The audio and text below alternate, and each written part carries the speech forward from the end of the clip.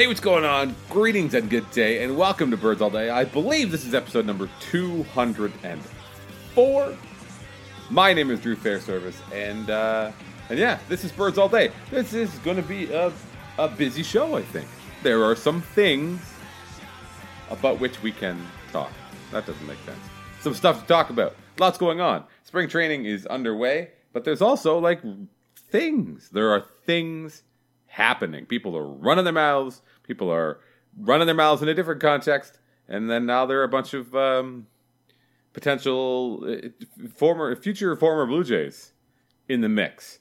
So joining me, as always, Old reliable, Mr. Andrew Stoughton. Stoughton, how are you? Well, I at least know that it's episode 203. 203? Yeah. I wrote these notes 2 days ago. I was being very organized. We were just talking off air about being organized.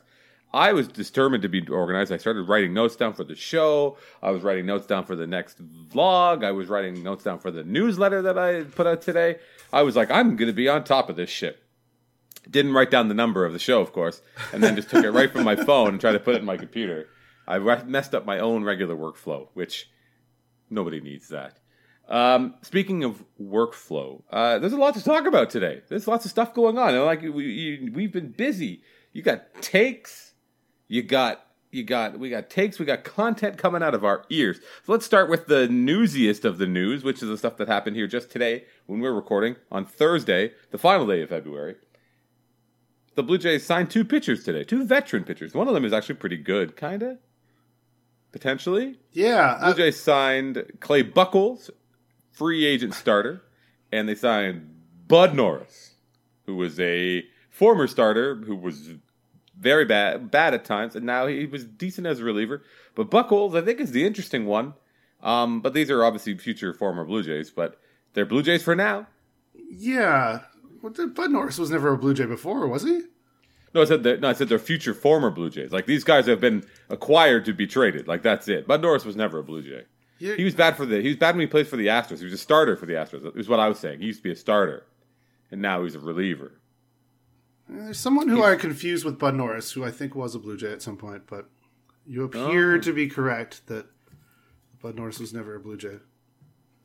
No, he wasn't. Well, he was not a Blue Jay. He is. Well, good for us. This is going to be great.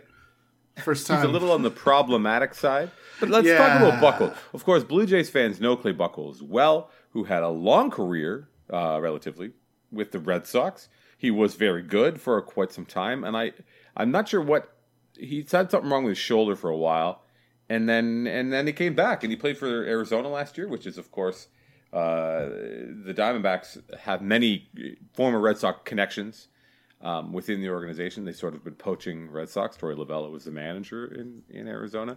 Mike Hazen, is that his name? Is the GM. Right. He's a former lieutenant of Theo Epstein and the team who formed the Red Sox. So Buchholz went to wherever that place is. He went to the desert and he pitched half the season, I guess. He pitched well. Yeah, he really did. 16 starts. He was a 3-win guy. Who can complain about that? It is, I believe it's a forearm thing. It's not a shoulder thing. It is. Okay. It is right flexor pronator mass. I don't know. There was a tear in there. That is one of his more recent injuries. That was in April 2017. That caused him to miss the whole season. Mm-hmm. And he went out to the desert. I think was he shitting on the Royals at some point? Or I know somebody did that this year too, but why wouldn't anybody, you want to shit on the Royals at all times possible? But last year, I believe he had a minor league deal with an opt-out with them, and then opted out and ended up in Arizona. And in the second half of the year, was actually quite good. I mean, I read something about him that was he's played 12 seasons as a starting pitcher and has never hit 30 starts in a season before. But I don't. It's a lightning in a bottle. I can confirm that. I can confirm. It's a lightning in a bottle kind of thing, right? I don't know. Maybe the Jays will get something out of him, and he's obviously coming into a place where there's an opportunity, which is maybe the more interesting part of the acquisition, other than where he's going to store all the vats of fucking suntan lotion or whatever shit he puts on his arm to illegally grease up those balls, right? in a way, it's a similar. It's almost like a left-handed greaseball J Happ, or sorry, right-handed greaseball J Happ, where when the Jays re-signed J Happ after his half season, when he had been with Seattle and then he went to the Pirates and sort of figured it all out. It was like, wow, 3 years, $36 million to J Happ.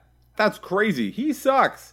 Even though you could see that he didn't because he pitched so well. Yeah. So it's similar to that in that I know I saw you had similar sentiments on Twitter and the Steve and lots of people were like, wow, he was really good last year. I don't want to buy it. I can't get my brain there quite yet. Even though it's entirely possible that he has kind of turned a corner and is healthy and changed, who he is to match the fact that he's now, he's going to be 34 this year. He's not the guy that was probably threw harder and had great success with the Red Sox for a decade. So kind of like that, but not the same, obviously. I am glad that you read it like that because I wanted to maintain the veneer of being an objective journalist. So I changed my tweet from something much more incendiary about Clay Buchholz because, I didn't want to... My take wasn't necessarily that I wasn't buying his performance. My take more is that he's a greasy fucker. And I would have a hard time being, enthused about cheering for him as, of course, an objective journalist I never would. I don't think that's very fair to call him. You literally you said the G word first, so. Well, I guess he literally puts fucking suntan lotion or whatever shit on his arm so that he can strike out Blue Jays hitters. I could never forgive him. And he had that, and his hair was long and greasy. Yeah. So that's where and he has a vibe that's not unlike the alien characters in They Live, when the sunglasses are on. But nonetheless, I didn't. Did you see the terms? Excuse me? What are the terms of the deal? I didn't see them. Oh, I didn't either, to be honest with you. But anyway, it's hey, it has lots of ramifications. So in a way, I mean, obviously, it's not exactly the kind of move that maybe I've been lobbying for to say they should make the team better. This is definitely a step in that direction. He is a pitcher who can make them more competitive. It's not the sort of if I was being unkind, the kind of poo-poo platter of potential number 4 starters that the Blue Jays were looking to run out at some point last year and coming into this year, where Buchholz maybe has a bit of a higher ceiling, but more than anything, it's another trade. It's another signing that has been made with an eye on moving him at the trade deadline or contingent on him pitching well. But now you're looking at a season with Shoemaker and Buchholz and Stroman and Sanchez and then somebody else. Yeah, well, I alluded to that. I think the how he fits into this picture is quite interesting, right? Like, I mean, if it means Borucki, because Ross Atkins the other week, as people got so outraged about, was basically put Clayton Richard in the rotation already, and people were like, oh, but hasn't Ryan Borucki earned it? He had a great run of 17 starts last year. Has struggled a couple times here in spring already, but it's somebody obviously the Jays believe in, I think, a lot, and is ahead of the Panones, in terms of stuff and in terms of what he's already been able to do, minors and majors and everything else. So that, if they're insistent on that about Clayton Richard, and it bumps Borucki out of the rotation, that is perhaps an interesting question, though. I would imagine that if Borucki does anything whatsoever to earn it on merit, they won't hesitate to push Richard or even Buchholz aside. Maybe not Buchholz, though. That's the thing, because it is definitely an attempt to spin straw into gold, right? I mean, greasy straw. Let's be clear. So you're trying to spin it fast enough that the grease flies off, and then what you're left with is a wonderful textile from which you can form the fabric of the next great Blue Jays team. according to John Heyman, Buchholz gets $3 million guarantee with $3 million in incentives, which you can only assume is related to appearances, games pitched. Oh no! They're tying it to his appearance because that's destined to fail. I've assumed. God damn it! It's still 2010, right? Oh God! I'm going. What's wrong, baby? So that's $3 million plus $3 million for Buchholz. That I guess some of the talk. John Lott for the Athletic did a snapshot of the deal and what it means for the team, and maybe then Buchholz is the guy. Sorry, Richard is the guy that might swing or might go back to the bullpen. Whether or not how that makes him happy or not, I think does he have one more year after this one left on his deal? I believe he does. Yeah, I think it's like arbitration eligible or something like that. I can't remember what it is, but so he's going to want to go into get a good running start into free agency, so he can look at getting the exact same deal that Clay Buchholz got today, basically 2 years from now. Yeah. But it's if not interesting. It's a guy who's been around the American League East, before. He was a different guy then, presumably, but at least it's not someone who's going to be, scared off, so to speak. I mean, all the home runs will take care of that for themselves, but he won't be fazed by the fact that he's giving up all those home runs. Same with Matt Shoemaker. These are consummate pros who will not get neck strain when they are getting bombarded by the other teams in the division. I like this. I like this deal. I like it. The downside is that he's hurt, or he is just serving up home runs all the time, to which you haven't really lost anything, I don't think. No, I mean, Jaime Garcia last year, they showed that they will happily just get the fuck rid of you if you suck. Yeah, that's true. Also, I think I feel one of my heel turns coming on because you know what? Maybe having Clay Buchholz is awesome if you think about it. Because if he gets the shit kicked out of him, it's like good fuck Clay Buchholz. Is that what you're trying to say? He was great last year with the stupid shitty Diamondbacks. I like that Diamondbacks team. By the way, I'm surprised they faded as fast as they did. There's good teams in that division. I don't know. I kind of like what they got going on down there. What did you say his ERA was there last year? Is it 2.9 or something like that? 2.01.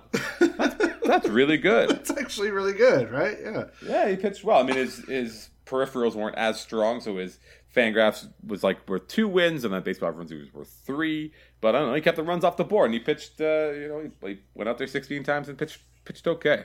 5 and dive, I don't care. It's 2019. That's all anyone could ever ask of anyone in this day and age. At this point, yeah. No. So yeah, there's not a lot to like it, and there's nothing to lose. If he's bad, if he gets the shit kicked out of him, they've shown that they will happily cut bait.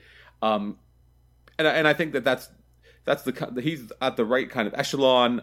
Like, you're not going to do it with Matt Harvey, for example. Like, you don't sign Matt Harvey, who got $11 million guaranteed.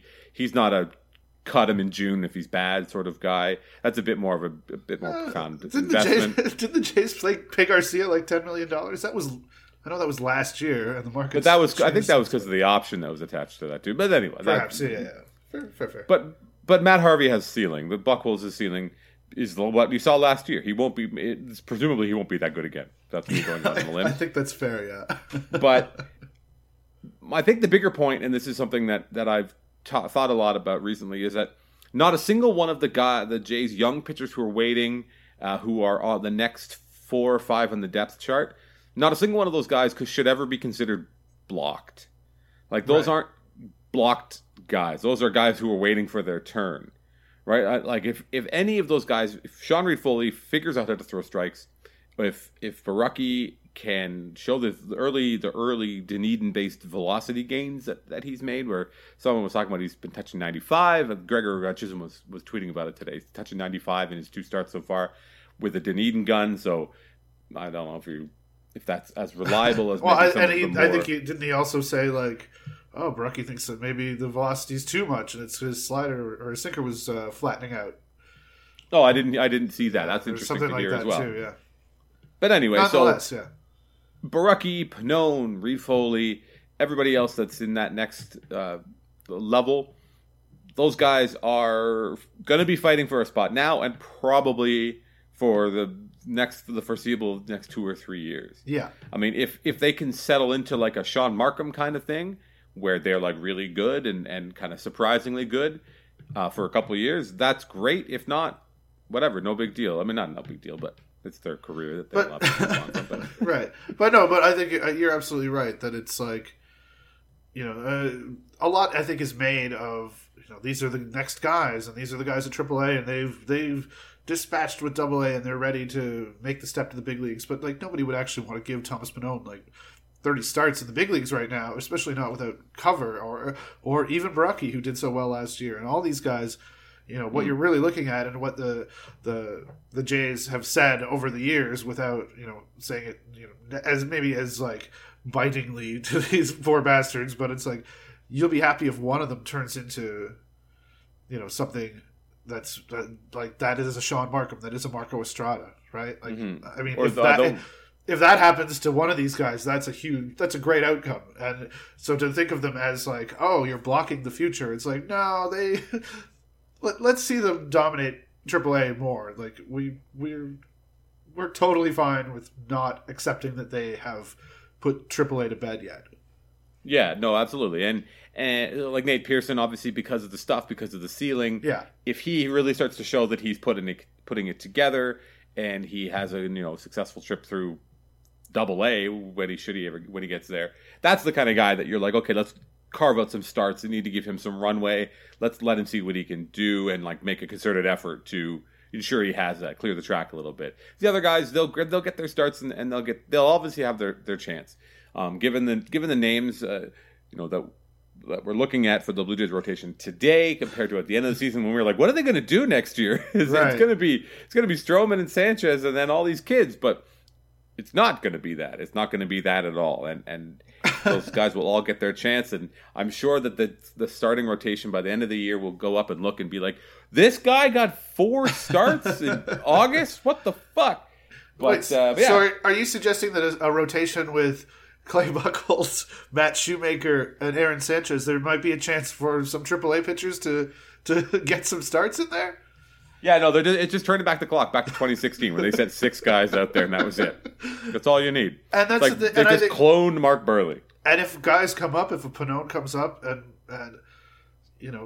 does great in the starts that he has, or or if any of those guys do that, then yeah, they will obviously become if either in the conversation to take a job, or they will take a job, or they'll go back and will be looked at differently. And it's really a process, which is I know a terrible word to use when you're armchair GMing at this point, but I think of it also like Kevin Pillar, how he's still fucking here, because for 2 years, Dalton Pompey and Anthony Alford, all they had to do was like look the part, look what everybody thinks they can be at AAA, and they just started cutting into Pillar's playing time. Mm-hmm. And the fact that Pillar is just so durable and so good with the glove and so okay enough with the bat to be passable has kept him going for a really long time. And if you think of it similarly, you wouldn't have wanted Anthony Alford to be run out there exposed if he was even healthy for 162 games last year. And in the same way, maybe that's not what you want for Baraki or Pannone or Wangwisback or Julian Merriweather or whoever the fuck else is going to end up in Buffalo. Trent Thornton, maybe he's going to be in the big league bullpen. I don't know. Those are kind of interesting guys. Perez, Paulinho. People are excited by Trent Thornton. I've heard his name or read his name quite a bit. He's got that weird wind-up. I think he had really good numbers last year. I believe in AAA, but I read it's at least in the Fangraphs top prospects list for the Jays. They're like, yeah, he was pitching every 7th day or something like that. They had him on a weird schedule, so they're kind of like, yeah, you can't expect his stuff to be as great as it was in a once every 5 a regular turn in the rotation. So so maybe dial back some of that excitement, but also that means that he could be an interesting and useful multi-inning reliever or an opener or something like that. But yeah, he seems like a guy who's at least once the fucking dust settles around camp and then we actually start talking about who's going to be the bullpen at this point. That'll be an interesting name, I think, to watch as well. Though now Bud Norris is in here blocking his way. Now Bud Norris is here blocking his way. Bud Norris is as classic a not great team gets a decent reliever and see what they can do and then turn him around like they did last year. The Jays did as far as those arbitrage cases go. The Jays did well last year. Looking to do it again with Norris. 2 years ago too, Joe Smith, Sang-Hwa No, they've done all right. Oh, it was last year. Yeah, and Joe Smith was the year before. No, you're right. Yes, and Clippard. They didn't trade Clippard. They kept Clippard, and now he plays for someone else again, another team. Yeah, they kept. I mean, he was just so dear to their hearts. Yeah, he's integral to the entire operation. Now John Oxford, of course, is back. But yeah, so the Jays are kind of pulling together the team. What's his? I can't even. The guy at the back of the bullpen that throws really Ken Giles. Like, I don't know, the bullpen is the bullpen will be similar to last year, without the horrific case off the field incident that marred the season and reframed the bullpen discussion. Presumably Ken Giles will not go full insane scumbag and do something terrible. And then we can talk about baseball on this baseball podcast instead of labor or legal issues. And we can say, like, the bullpen's fine. That's probably what we'll say. I honestly think there's some really... Well, it's a double-edged sword, I guess, or that maybe not be the right metaphor, but we'll go with that. Because I think they have some really interesting potential bullpen pieces, coming forward. The problem is that a lot of people right now think they're starters, and they're going to try them as like Sean Reed-Foley. Probably not going to be good enough to be a starter, but I think would be a really good relief piece. Hector Perez, I think they're probably going to keep starting, but he's, Perez and Reed-Foley, David Paulino, Thornton we've talked about. Like, those are guys who could actually make up a pretty interesting looking bullpen, I think. Mm-hmm.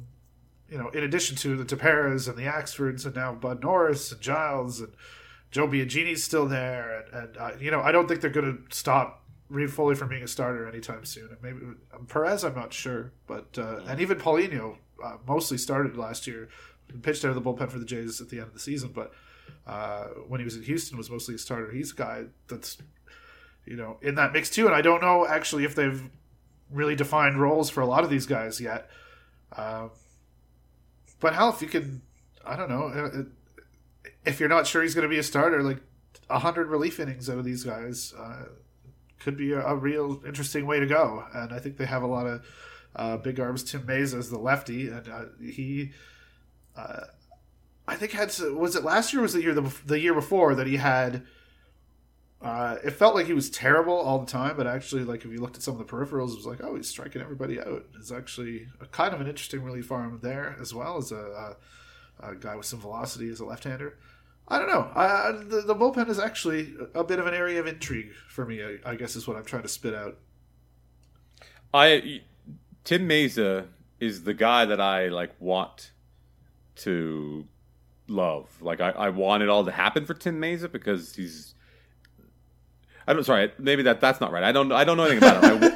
Okay, yeah. I want a big, enormous, hard-throwing lefty in the bullpen is what I want. It's fun to watch a guy who can throw hard and, strike everybody out. So if it clicks for him, that's awesome. That's a really good and fun and valuable piece to have. Obviously, we'll have images of Andrew Miller dancing in our head. It's not going to be that. But he can be useful and he can be fun. And you're right. I think that the 1 year, his numbers... Yeah, so 2017, he struck everybody out and didn't walk that many people, but he had a hard time keeping the ball in the ballpark a little bit. And then last year he was better, but also not as cool. Like his fielding independent numbers were up, but everything else was. Are you just reading this off an internet page right now? I am. I was trying to put it all together, trying to figure out which was which. I was like, wow, that's pretty. I was pretty impressed for a second. No, I'm reading. Yeah, but as soon as it started to fall apart, I could have almost pulled that off. But yeah, no, he was good. He has a lot to offer, and he's a guy that I hope will get a chance to really kind of see if he can round into form, see if he can put the two pieces together, so you can bring the strikeouts back up, keep the the walks down and keep the ball in the ballpark, all that good stuff, and maybe get a right-hander out from time to time. You wouldn't complain. So there are definitely exciting or interesting pieces in the. There are definitely exciting and interesting pieces in the bullpen. You got through the last one, but you just couldn't. The second one, just couldn't do it. I'm choking on it. I'm choking in my own scorn for my own mortality, weakness. I don't know. There's no really, other than the fact that Bud Norris is shitty. Seems like a shitty guy. Said a lot of shitty stuff, done shitty stuff, hazing, and made some very problematic comments about foreign players and all that sort of stuff. Not cool. Yeah. Not cool, but maybe then just pitch well enough, long enough that they can trade him, and then he can be somebody else's problem. Or pitch poor enough in spring training that they're like, yeah, fuck you. Never a bad thing. Everything's on the table. Right. 2019 Blue Jays. We're like Scott Morris and Bryce Harper. We got a full buffet here. Can do whatever we want. That's why it took us 4 months to decide which trade to start at here. They wanted the trade that had $330 million in it. And it took them 13 years to get it. Over 13 years. That deal is crazy. No opt-out. Lower average annual value than John Lester. Oh, wow. I thought you were going to say Manny Machado, and I was all ready to crow, because 3 years ago I said if I was running a team, I'd rather give my money to Machado than Harper. And people were like, well, you're an idiot. And I'm like, well, that's not untrue. But I was all vindicated. But I don't know. The Phillies are interesting, I guess, but that's a crazy deal. Look, when you can get a 3.5 win outfielder for $330 million, you have to do it. If you have the chance to sign J.D. Drew for 13 full fucking years, there's no way you can say no to that. Yeah. But although I think Saris at the Athletic wrote a piece that said basically the way the deal is structured gives the Phillies the opportunity, if they need or want to, if they have the opportunity to make a run at Mike Trout in 2 years, which. As far as I'm concerned, I'm all for that. I don't have any problem with that whatsoever. Yeah, that's like what is it? Like a 16-win outfield there between Trout's 13 and Harper's 3.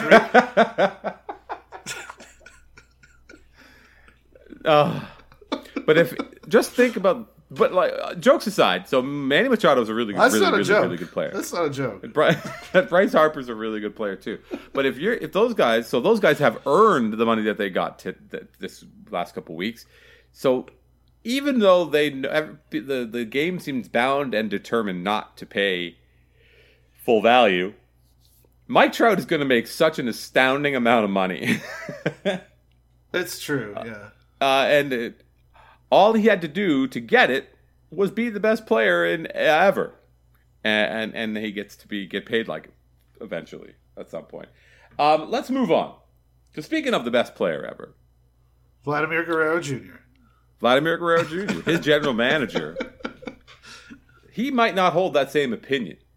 Ross Atkins was on MLB Network Radio. They do like a every day in every camp thing, and they had Ross Atkins on, and Ross Atkins, who usually speaks in a very cryptic corporate fashion, kind of opened up a little bit, and he said some things. And he said,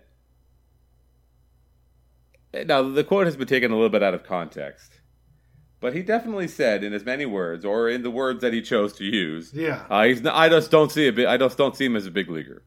He's 19. Well, he's never technically been in the big leagues, so technically, by the strictest definition, he is not a big leaguer. Check and mate. Yeah. Lamestream media. Don't be trying to publish your fake news. Ross Atkins said what he said. Yeah. Don't be twisting. No, he went on and said they want him to be the best player they could be. They lied, I believe. Well, is that unfair to say that he's up there lying? Unfair. I was told that they stretched the truth, but yeah. Either way. Do you remember when you first heard the term plausible deniability? or when I don't. Was it in a film? I don't know. No, I think I know the. I think it was in. I think it was like an X-Files thing, where on the X-Files they were like, "Oh, they don't tell the president about Area 51," or no, it was in Independence Day actually. Now that I think about it, okay, where it was like, "No, they don't tell the president about Area 51 so that he or she in the movie it was a he can have plausible deniability when asked about it. Like, is there an alien base camp out in the middle of the desert where you're examining spaceships?" He says no because he doesn't know. And so when Atkins is like on the radio protesting too much that Vladimir Guerrero does not belong in the big leagues, it seems like it's like no grievance. That's all I can hear him saying. Yeah, when his mouth is moving, he's saying grievance. Weird that he would do that. Weird that the guy whose literal only objective is to not fall into a grievance trap would elicit that reaction from you. Which he has to go. He's being too careful. I think he's getting too smart, too clever. If that's the lengths he's going to, because there was another great story, an interview with Chris Bryant this week that talked about his experience going through as having his service time manipulated, and he was like, "Yeah, it's awful," and it was like a big joke with the Cubs almost, where when they magically called him up because Mike Olt got hurt, and then they were like, "Oh, he's ready now," and Theo Epstein's like smirking away in a press conference, like, and this is after Chris Bryant. So in the story, Bryant reveals that he knew it was going to happen. He knew he wasn't going to get called up at the end of 2014, because even though he had hit similarly to how Vlad Guerrero Jr. hit at AA and at AAA, he was also like 29 at the time, or something much older, stupid like that. But yeah, but he still hit like a maniac. But they didn't call him up, and he was like, "Well, now I'm not going to make the team out of spring, no matter what." But he went and, by his assertion, just worked his ass off all winter long. Not that he doesn't do that; maybe he didn't do it last winter, but he was he came into spring, he was ready to go, and then he put up like a 1900 OPS in the spring of 2015. He had 9 home runs in 14 games for the Cubs, and then they sent him down to AAA. Oh, that's right. They made him start the season at AAA. Yeah. And so he was like, "Wow, what the fuck?" And then they said, "Oh, you got to work on your defense." And he's like, "I got 3 ground balls the entire time I was down there." That was delightful that he said that. So here's the thing. And so my point. Okay, apologies. Please continue. Hold your thought. You'll be right there. All I want to say is, so through all that, through the president of the team smirking his way through press conferences, through by anyone's belief that this is the best player for the job at third base for the Cubs in 2015, he still didn't make it, and that grievance went nowhere. So Ross Atkins doesn't really, he's going too far to the other side. Just let it go. But anyway, sorry, your point. I hope you still have it. I do, but isn't the grievance still pending?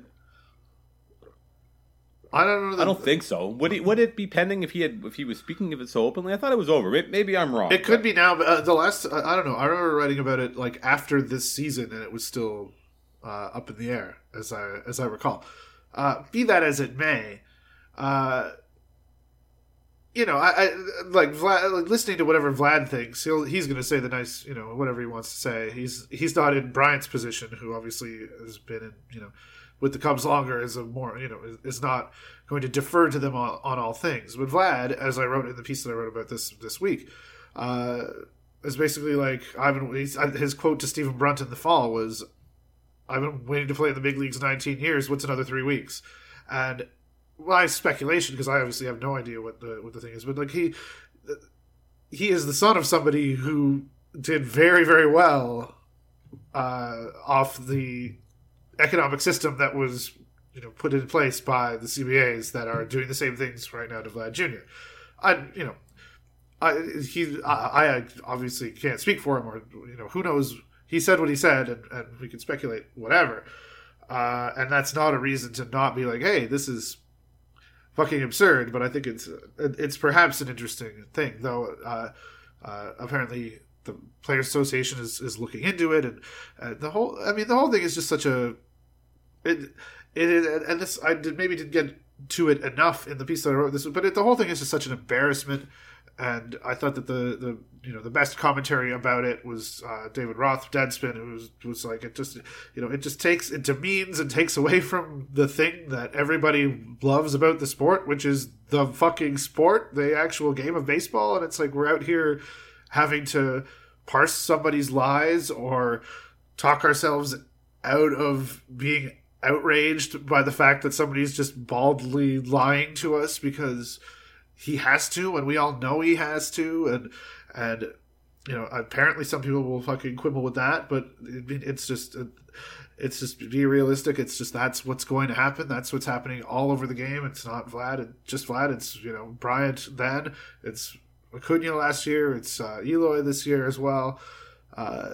It's just it's a part of the system that's being exploited and is going to continue being exploited until it's fixed. And it gets frustrating, and I know a lot of fans are frustrated, that we're probably frustrated right now that we're talking about it, because it's like, yeah, we all know he's going to have his service time manipulated, and then it'll be over and he'll be here. It doesn't make it any better that the teams are so willing to exploit that loophole, because really, I think, for me at least, is that it exposes what they're doing on minor leaguers' salaries, and how they would pay these guys absolutely nothing if they could get away with doing it. And that's what's so fucking weird about it, and so weird about taking the stance, which I guess I did a bit in the piece this week, but like the stance that, okay, we get it, because it's not right to just sort of wave it away, considering what they're doing and what it says about their other practices. But at the same time, I mean, it's easy to have the opinion that, yeah, the system's fucked up and broken and needs to be fixed, and also, yeah, I get why Ross Atkins is weirdly lying to us. There's no need to be upset that, oh, I've been lied to, sir, good sir, how dare you lie to me? It's like, what's going on here. It's like being mad at a fucking, you're at a play, being mad at somebody for speaking in an accent. I don't know. I think that the issue is, and I think the thing that has been lost a little bit in this discussion about the specific discussion about service time, is that it's not a rule that they have to do it, and then to not do it would be like a gracious move on the part of the league. The reason he has to lie is because, or he does lie, and the reason they have to do it under these pretenses about fielding and base running and being a good teammate is because what they're doing is not allowed. Yeah. Right? Because they have to, in good faith, put the best team on the field. It's a bad faith move.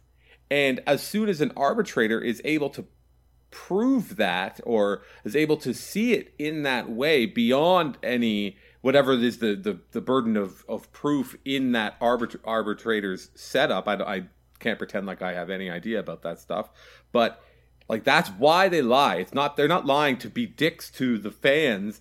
They lie because they have to, because they don't have any other recourse for doing it. They have to cover up the fact that what they're doing it contravenes the way that the collective bargaining agreement is written. If it was just like, this is what happens, then no one would bother with any of the sideshow. But they do bother because they have to do it. And that is, I think, the thing that has become, I think a lot of us have grown into it, but there's more noise that's being made about it, because just because you have the ability to exploit something doesn't mean that you have to do it. Doesn't mean just because it's an option doesn't mean it is mandatory. You're not negligent if you don't bend the rule as far as you can to your benefit, because that there's only one party in this that benefits, and it's the mid to long term financial benefit to the team. Like, there's no other benefit to it. And I think that's the thing that fans and people around the game and people who write about the game, as the pool of people who write about the game, and the way and the space for us to cover the game has changed. That conversation has changed as well, and I don't think it's a bad thing. And I get that there are people who are sick to death of it, because in a lot of ways we're beating our heads against a very sturdy wall that exists in every other walk of life as well. Yeah, that's the thing, I think, right? And it's not, and the Vlad Guerrero Juniors of the world, for all intents and purposes, do not make very sympathetic victims. Because he's going to be a millionaire either way. Chris Bryant, 6'5", like beautiful, rich, successful Chris Bryant is not a good. He's not a good poster boy for the downtrodden union. He's not a guy dying of black lung, getting strike breakers snapping his legs. He's not that at all. So it doesn't make for a compelling case for people who watch the games for a very specific reason. But just because because of the maximum leverage allowed by law that the one side in this equation is leaning on, they're using all that leverage. It just makes for it leaves a bad taste in a lot of people's mouths. Oh yeah, I mean, to be on the side, you'd look at the world basically, not to get super political or anything, but I mean the people operating in bad faith is, a part of the conversation about just the world in general that I think has grown in the last couple of years, as it's been more waved in people's faces that bad faith operators can be really successful and not even pretend that they're not operating in bad faith. And you kind of feel grimy about looking at this way, which maybe you don't. I don't necessarily. I wrote today, that Atkins would be derelict in his duties if he didn't do this, basically, and I got some pushback on that. Sure, okay, that's not necessarily what I think. I mean, that's maybe a shitty cop out, but like, that's how they see it. I'm quite sure, and yeah, it's shitty to think about, to put yourself on or to feel like you're having to take a side, especially when, yeah, like you say, this is obviously bad faith in terms of how, not just in a like spiritual way or some bullshit, but like literally in terms of like the contract between the players and the owners and the CBA, and to see not just this example, like, I understand why people get so frustrated about it. I don't know that that's necessarily what everybody gets frustrated about. The people that I respect that get frustrated about this, because there's so much of that going on everywhere, and it's like, it's so disgusting that it's successful when people are just like taking advantage of loopholes that allow them to operate in bad faith and get what they want, when the rest of the world is kind of has a as decent moral people expect that you're not going, that everybody comes into everything is in good faith, and watching that get exploited is very frustrating. And it's very frustrating to be talking about economics and labor issues when, you just want to see Vlad out there every day hitting dingers, and the whole thing is just that's all you want. It's a joke. I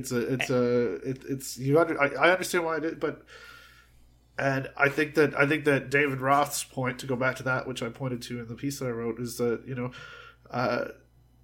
it's something that just doesn't get considered by, it's like, oh, this is just a function of the CBA, and you can talk about it in those terms all you want, but it's like, it's demeaning was the word that he used, and that is just the whole fact that we are talking about this goddamn thing again is just not what any of us wants to be here doing.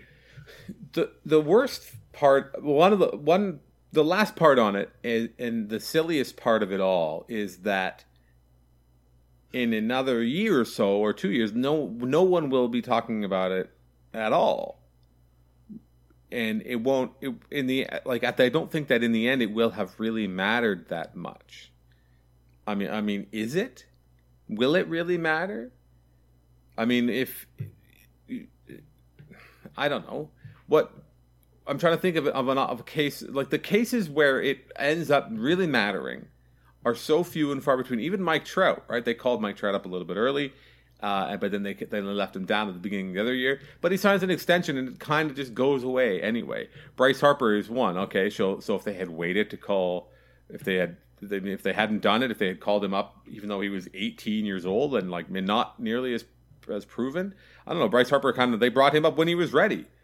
You know, that I don't know this necessarily that his service time was manipulated. He raced through the minor leagues and got called up when he was ready. And Juan Soto and Acuna, we'll see. So I think that's the silly part. That if in 7 years we're like, oh God, doesn't look like the Jays are going to re-sign Vlad. The good thing they did this. I mean, if we're having that conversation in 2025 or 2024. Shoot me if we're still talking about this in 2024 is another way. Something will have gone terribly, terribly wrong along the way. Absolutely. Yeah. So, speaking of things going terribly, terribly wrong, just like in hockey tonight, the New York Islanders won the Stanley Cup by beating the Leafs at home in John Tavares' return to Long Island. The people of Long Island were very, very, very, very bitter and petty in the face of John Tavares choosing to go play for his hometown team.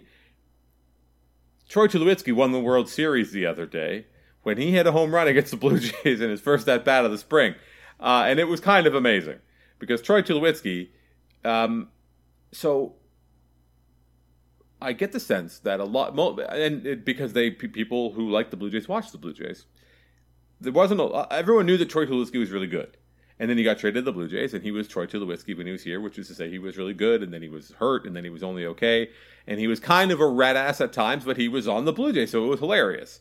Like always getting into arguments with Steven Souza, when he lost it on Sam Dyson in Game 5 in the ALDS, when Dyson slapped him on the ass and Tula just wasn't having it. Those were just like things that happened. Because those things happen to Troy Tulowitzki all the time because he's a fucking maniac. And this is something that has been widely understood by people across baseball, that Tulo's nuts. And that he's a baseball rat, and he's just so intense and so, like, aggro and just ready to go. So, in spring training, he had a home run off Marcus Stroman. He wrapped it around the inside of the opposite field foul pole and proceeded to, like, scream his way around the bases. I counted at least 3 let's goes. He was just so, and then the best part was, he didn't back down in the quotes after. Ordinarily, you'd be like, yeah, it's spring training, just trying to get him swings in. It was nice to get one. I hadn't played, in a while. He was like, no, fuck every single one of those guys. Yeah. Oh, just an amazing one. Stroman just smiling away on the mound. So... I mean, and then he hit another home run today. God bless Troy Tulowitzki if he's able to dead cat bounce his way to a nice season for the Yankees. But I know you wrote about this week. What is your take on this whole affair, Tulo? Yeah, I mean, part of me is like, you get it. I think I wrote about being an old idiot now and being just such a sucker for. Oh, they're counting this guy out at he's 34, and they're like, he's too old. Fuck everybody. I'm on Team Tulo kind of a thing. But yeah, I mean, the Jays obviously tried to avoid having a distraction with him was kind of the crux of my piece, which is much more boring than talking about what a goddamn maniac he is. But because that was part of the rationale, right? I mean, obviously they did want somebody to. Man shortstop, be the Clayton Richard of shortstop, which Freddie Galvis, or Galvis, apparently they're saying on the radio again, I don't know now, is, a guy who can be the Kevin Pillar that we talked about this week and last as well, please, Lord Escurial, like, play shortstop good enough so that we don't have to play Freddie. I think it was, so they could use a guy like that. They wanted somebody durable. They looked at Tulo and they're like, he's not durable. 2, he's obviously not going to move out of the way when the kids are ready to play. And so they got rid of him. And it was I think a what should have been a mutually beneficial thing. They did it at a good time for him in terms of like getting another opportunity. They didn't just hold him until the end of spring training and then cut him and leave him to a market that would obviously have a lot fewer spots for him. And yet, because he's obviously a maniac, that's not good enough. They told him that he couldn't play, and despite the fact that he's not going to be this distraction, which he would have, just because, is he healthy? Is he who's he taking playing time away from? Who's he's not getting out of the way of? I mean, that would have been a whole thing. They got rid of the distraction, but now they have another because he's right in the division. Just shit talking him like that. It's kind of a wonderful thing. It's a great distraction because who cares if Troy Tulowitzki is great for the Yankees this year? It would actually be hilarious. It truly would be hilarious. It is like all of those old cliches about slapping the pinstripes on a corpse. And then, right. I think John Olerud had one of those years with the Yankees. But if ever there was a player that the Blue Jays front office did right by, it was Troy Tulowitzki. The way that they went about it, the way that they, by all reports, and I think Tulo has said as much in his Tulowitzki way, where he, they pulled him aside. They had a meeting with him. They told him this is what we're going to do, and this was the opportunity. Hopefully, that you can, go find your next gig. And he did. It worked out. It's as close to a win-win as any of these types of situations can be. But again, this is Tulo is Tulo, and we saw that he taught the stories that were coming out about how he's like, I don't trust anybody anymore after he got traded. Right. He's just a wild man. He's a wild dude, and just super intense. And again, hopefully he has a nice season, and hopefully he can put together a couple nice years at the end of his career, because he was one of the best players of his generation for a long time. And it was great to have him here, and a lot of things that happened here wouldn't have happened without Troy Tulowitzki. And now he's a good and reliable villain as well. So because he was here long enough and he was here for good times, but he also was hurt enough that people in Toronto absolutely turned on him. They were just so ready, and then you saw that in the comments where they're just like, he's a clown, fuck that guy. Oh yeah, he's going to be hurt by opening day, blah, blah. Like all the shitty subhumans that come out of the woodwork and reply to the main accounts or at MLB, and they were all out in full force. So Tulo is a heel, and he's ready to he'll be soaking up. They'll be booing him on whenever he plays in Toronto. It'll be awesome. He'll love it. He'll love every second of it. He'll fuel his maniacal fire. Can't wait. That's pretty great. It is great. And of course, he hit the home run off Marcus Stroman. I don't know. Nothing to worry about, right? Spring training home run. Whatever. He tossed him a cookie. Come on. Conspiracy. Center, 93 sinker. Yeah. But you throw that pitch 100 times to Troy Tulowitzki. I don't know if he's going to be able to hit it over the fence in right field. The 316 whole feet. Yeah. All right, I think that's it. This has been pretty good. Keep it tight, get in under an hour. Keep it all on topic. Sometimes we do a ramble. But you got anything else? You got anything to add? I do not. You got nothing to add? So this is going to do it for this edition of Birds All Day. If you are a Patreon subscriber, you've been getting the Vlad Religion newsletters, but 2 went out this week. You got one on Monday and one today here on Thursday. So check your inbox. Don't be afraid to reach out. Feedback. If you don't want them anymore, unsubscribe. Don't worry about it. It absolutely hurts my feelings, but you don't need to know about that. And the new vlog, the Birds All Day vlog. New one went up today. One that took me way too long to create and to put together because I'm lazy and because it's hard. Soderbergh-esque is what I heard. So. Oh yeah. Well, Devang is not a reliable narrator of that experience. So. Or Eddie. What? Or Eddie. Well, no. Well, and Devang is the best. I mean, yeah. Absolutely. No one would ever say otherwise. Yeah. But so check that out on YouTube, and I've got the idea. So the next one hopefully will be a little bit different in that I'm going to decide what I'm going to talk about before I turn the camera on. So that'll be it'll be a little bit different. Hopefully it looks a little bit better as well. Working with my my gear. I'm bringing in some gear here, little by little. I gotta earn it. But so yeah, if you like that, leave a comment. You can subscribe to that. But most of all, of course, we love everyone who heads over to patreon.com/birdsallday and signs up and helps keep the show running, because that we couldn't do it without you. And you can, of course, read Stoughton at The Athletic. Prolific this week. Chats, takes, loving it. Season. And you got your catcher thing out, too. Finally, yeah. And then I decided that, the things that I'm pissing and moaning about on Twitter, maybe I should write about those. Maybe that's not a bad idea. So, yeah, prolific. Had a good week. Good for you. Yeah. We love to see it. Baseball's it's been a good week. Yeah, there's been people stuff. Are getting paid. Craig Kimbrell's still sitting out there. Dallas Keuchel's still sitting out there. Go for it. Go. Call him up, Ross Atkins. What do you have to lose? Other than all kinds of money.